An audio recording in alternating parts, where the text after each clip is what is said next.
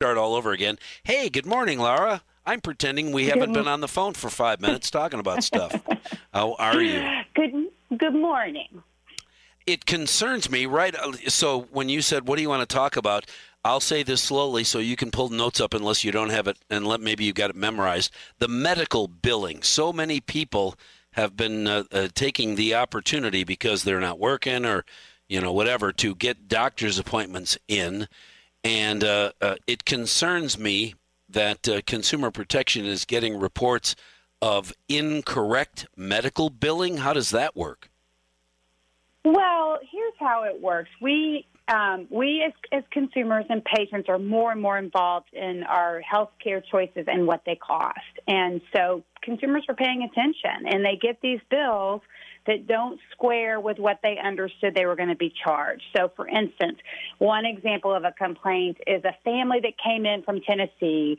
Their child is sick. They need to take them to urgent care. They look online for an urgent care, and they go, and then they get billed for emergent care. And we all know emergency care is care if you're covered by an insurance company that you need to call and let them know. It gets charged at a higher rate, and it's a significantly more money.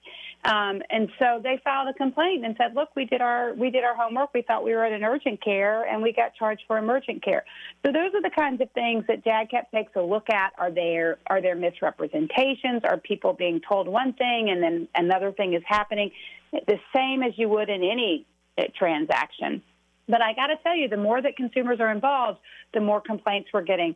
Medical billing has been in our top 5 complaints every year for the last, 5 years now, sometimes hovering in the top 3, because you know how we release our top 10 complaints for the previous year. Sure. So it's a big issue for Wisconsin consumers, and DATCP has a great hotline that folks can call. A lot of times it's a miscommunication. A lot of times there's just a misunderstanding, and we can help mediate that. But sometimes there's an issue, and we can get to the bottom of it. But what folks should do is review those bills as they arrive.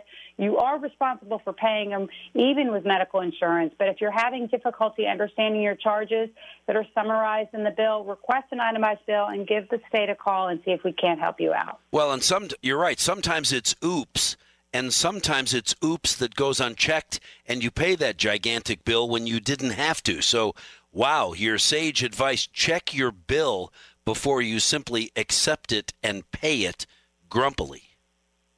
Exactly. Might be wrong. It's like any transaction. You need to do your homework and pay attention. And as these bills pile up and get expensive, particularly as some of us get older in life. Hey, cut that out. The doctor more. Luckily, I'll be way ahead of you all the time. So if that works, if that works. Cryptocurrency, that's Bitcoin, right? We've heard an awful lot about that, and in D.C. they're trying to figure out a way to tax it so that if you're doing business with Bitcoin, you still have to pay the government their fair or unfair share. How is the crypto scam working? Right. So Bitcoin is one form of cryptocurrency. You're right. And government is trying to tax it. We're trying to figure out how to keep people from getting scammed. I mean, it is the latest and greatest. It's been around for a while now, but it's taken a real front stage as more celebrities are getting involved. Many probably heard about the Elon Musk issue around cryptocurrency.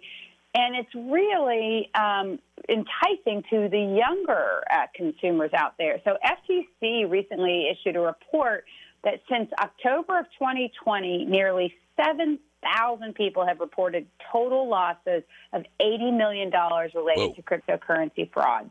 $80 million since October 2020.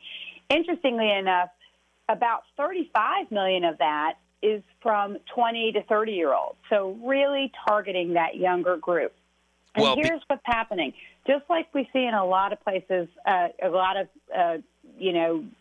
economic boom areas, when there's a lot of happening, you're going to see scammers. So we're going to see fake websites, fake cryptocurrencies where people are trying to get you to invest, and in fact, it doesn't exist, and they're just going to steal your money. You're seeing giveaway scams appearing to be sponsored by celebrities or other known figures, and these promise to give you immediately multiply your winnings or your investment. That's often the scam.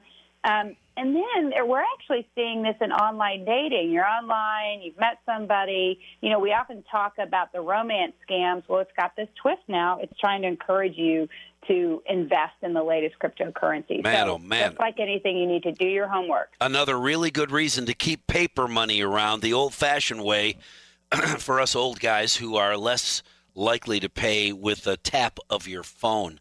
Laura Sutherland, it is always a pleasure. We could go on and on and on. I appreciate you spending time with us this morning from Consumer Protection. And if you've got questions of your own, you are welcome to go to their website, DATCP hotline at wi.gov. Thanks very much, Laura. Have a wonderful scam-free day.